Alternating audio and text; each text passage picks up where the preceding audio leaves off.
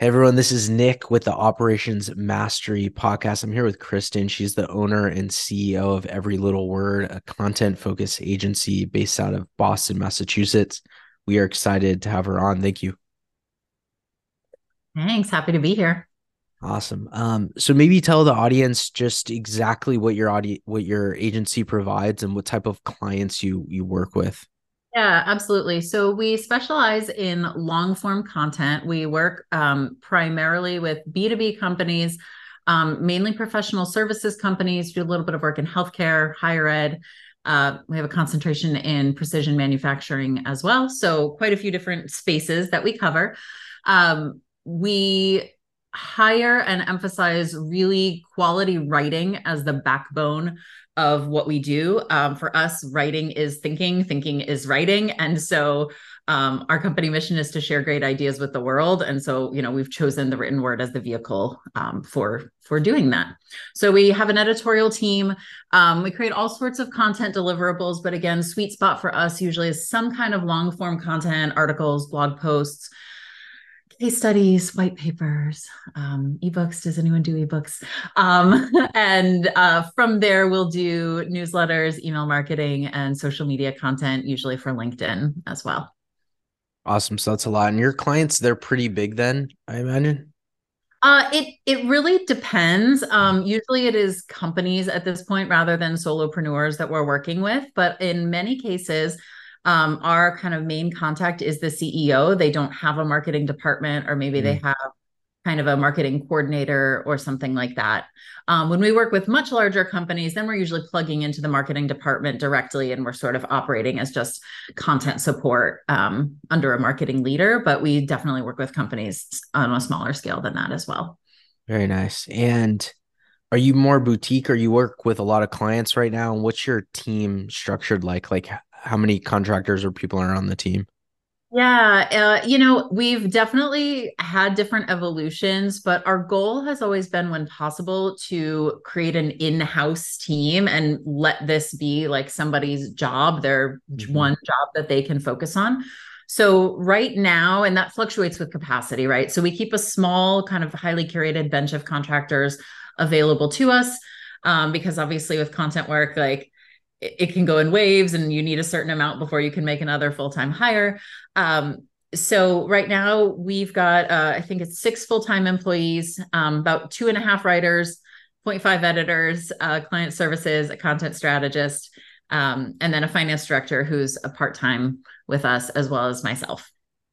Okay, nice. That's impressive. And how many clients are you working with at a given time? Oh gosh. So we have right now our engagement size is pretty small. That's actually something we're working on adjusting, is over time going kind of up market, working with Mm. bigger clients, bigger engagements. Right. Yeah, Right now we have probably between 25 and 30 clients that we're working with. that's actually a lot. That's a ton. It is. Um, There's a lot of information flowing. yeah. And you have is each client assigned to one person or is it a team working on each client? It is a team. So every piece of content we create, I would say, touches at least three, if not four people inside of our organization. There's the strategy side, there is whoever's writing the content, whoever's editing the content, and then our client services manager who's actually interacting with the client and sending it back and forth, gathering feedback and stuff like that. So I say between three and four because sometimes we've got a strategist doing some writing, or there's just a little bit of weird overlap Yeah. occasionally. So it's been really important to us to figure out how to efficiently move a single piece of content through all of those different touch points without getting delayed. Yeah, can you kind of describe that process and how you do that?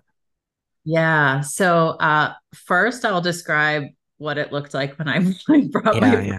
two main kind of team members on board. So it was December of 2020. I had a virtual assistant who was doing some copywriting with me. She had a writing background.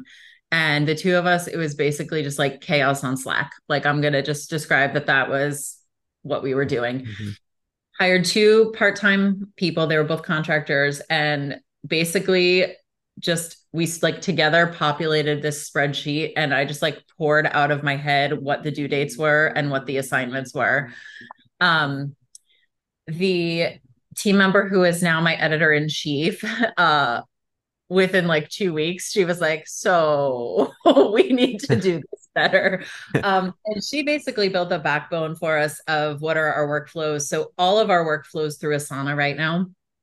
We do use Slack, but it's got like very explicit guidelines around it, around what kind of information you can pass around in there. But all the deliverables move through Asana. And we have it set up such that every piece of content is not considered like a single task, but rather it is overall a task, but then it's got multiple subtasks assigned to people with like fixed due dates. So it creates a lot of accountability, kind of 360. So you can see like, hey, the thing I'm supposed to have access to right now isn't here, and my due date's approaching. And what about this other person? So it really helps move that information along, make it extremely clear, like who's responsible for what, when, to keep, again, it moving through multiple people and still like hit that deadline of when we need to get stuff out to the client. So, first of all, I love that process in Asana. A lot of agencies, they have a tool like this. They're overwhelmed with like setting these things up. Is your process when a new client comes in, do you have like a templatized Asana flow you take them through with existing columns and you set the deadline, or is there how does that look? Yeah, no, that's great. And I'll say some of it, is still in process for us. Yeah. We're starting to expand into, we recently acquired a bit more design capacity in graphic design. So as we're starting to like branch out, we're needing to kind of create some new workflows. But yes, the idea is if we do a project once, we build an Asana workflow around it. So where we started was these clients with really consistent deliverables every single month. And so we basically set a fixed amount of time for each step. So drafting is, we want to give our writers 5 business days to draft. So that every single time they get 5 business days, editing gets 5 days, QA gets 3 days, then it's another day to send to the client, then it's a week for the client. And so by the time we kind of worked all of that out, we backed it into like the publication schedule we had already established with them. And then that told us where we needed to start, which was basically, we have to have our client call by this date. And we have an Asana task for that too. Smart. And we even have tasks for when to set up the call, 2-3 weeks in advance to make sure we have time to meet with the client and then kick everything off and sort of let it domino down. So those workflows, it is all manual. We have yet to like figure out something that can do that and account for weekends and account for holidays and then do all of those pieces. But that's something we manually replicate every quarter for clients. And then we do 3 months at a time for them. So writers also have visibility into all of their upcoming due dates. Actually, the whole team does. And then for new projects, we pretty much determine kind of in advance what we want the time frame to look like. A lot of the onboarding tasks and things like that have a pretty tight turnaround. Like we want to get that going within 24 to 48 hours. Yeah, no, that's that's impressive. And if you're not missing deadlines, then whatever you're doing is working. So that's good. Yeah, we have the same problem with like giving our writer 5 days, but the weekend counts for 2 days. So yeah. Getting squeezed. Yeah. So, okay. So that's interesting. And then now kind of shifting gears to, clients actually scaling their content. Would you recommend, a mid-size, small to medium-sized business that doesn't have really much content in place? Like, how do you recommend then starting and then scaling content? Like which channels, how should they do it? A to Z a little bit. Yeah, sure. So, how we often start with a company that comes in is we'll do something called a content assessment with them. And then that helps us develop like a really customized strategy based on the assets they have today and the assets they need. And we aren't just looking at, let's say, marketing assets. We'll also look at like sales collateral, for example. We'll look for things like case studies. A lot of times the most effective way to actually come in is if it's already a sales heavy organization, is to say, how can we support sales and help them do better? Because if they don't have marketing, there's a good chance that they've got some biz dev reps who are out there doing work. Mm-hmm. And it's like, if we can equip them with amazing product sheets Mm-hmm. and great case studies that like look really nice and are a great PDF to send off, that might actually move the needle faster than trying to like establish a whole program from scratch. That said, you know,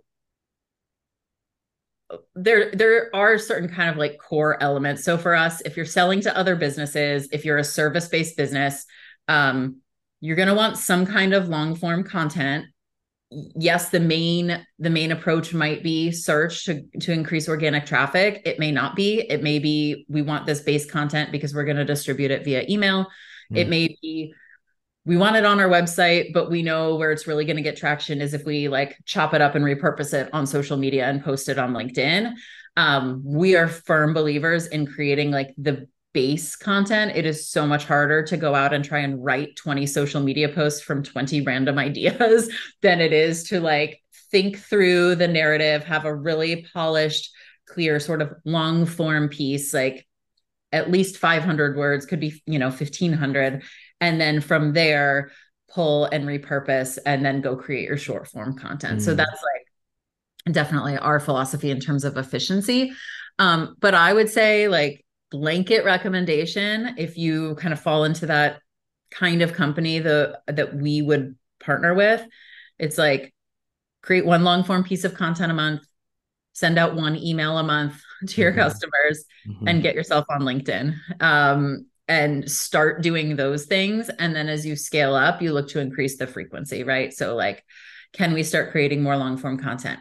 Do we have enough going on now that we can post more on LinkedIn? But like, how are we adding value with that post? Are we able to get some great photography going? Can we show pictures of the team? Like, what can we do there? And then email marketing, can we support like a higher frequency of emails or layer in some specific campaigns and things like that on top of like a really established cadence? But for me, I'm always like, I would rather scale way, way back and start with what we can do consistently and then layer on versus like go full steam ahead and have you just kind of like, deflate completely after a couple of months because you can't keep pace. The way we work with clients requires a lot of collaboration too. We interview them as subject matter experts. So, they got to be on board for that. I actually 100% agree with your approach to content. I've been doing content a long time, and the low-hanging fruit is always sales. Like I always see sales without good case studies, good sales deck, those things that immediately increase close rate. And then that almost justifies your ROI to go and start hacking on things that take longer to establish as marketing channels, which is almost any content channel, LinkedIn, blog, whatever it is. So in addition to that, I love the idea of starting with one SME driven long form post that you can syndicate into smaller things. I think without competitive content I think it's critical to scale something where you have semi-regular interviews with an SME or a really good writer that really knows the space well. So 100% agree with both those processes for sure. Yeah. It's kind of funny. It took me a while. There was a while where, I was seeing on LinkedIn this trend of distribution and repurposing, and I kept reading these posts and I was like, am I missing something here?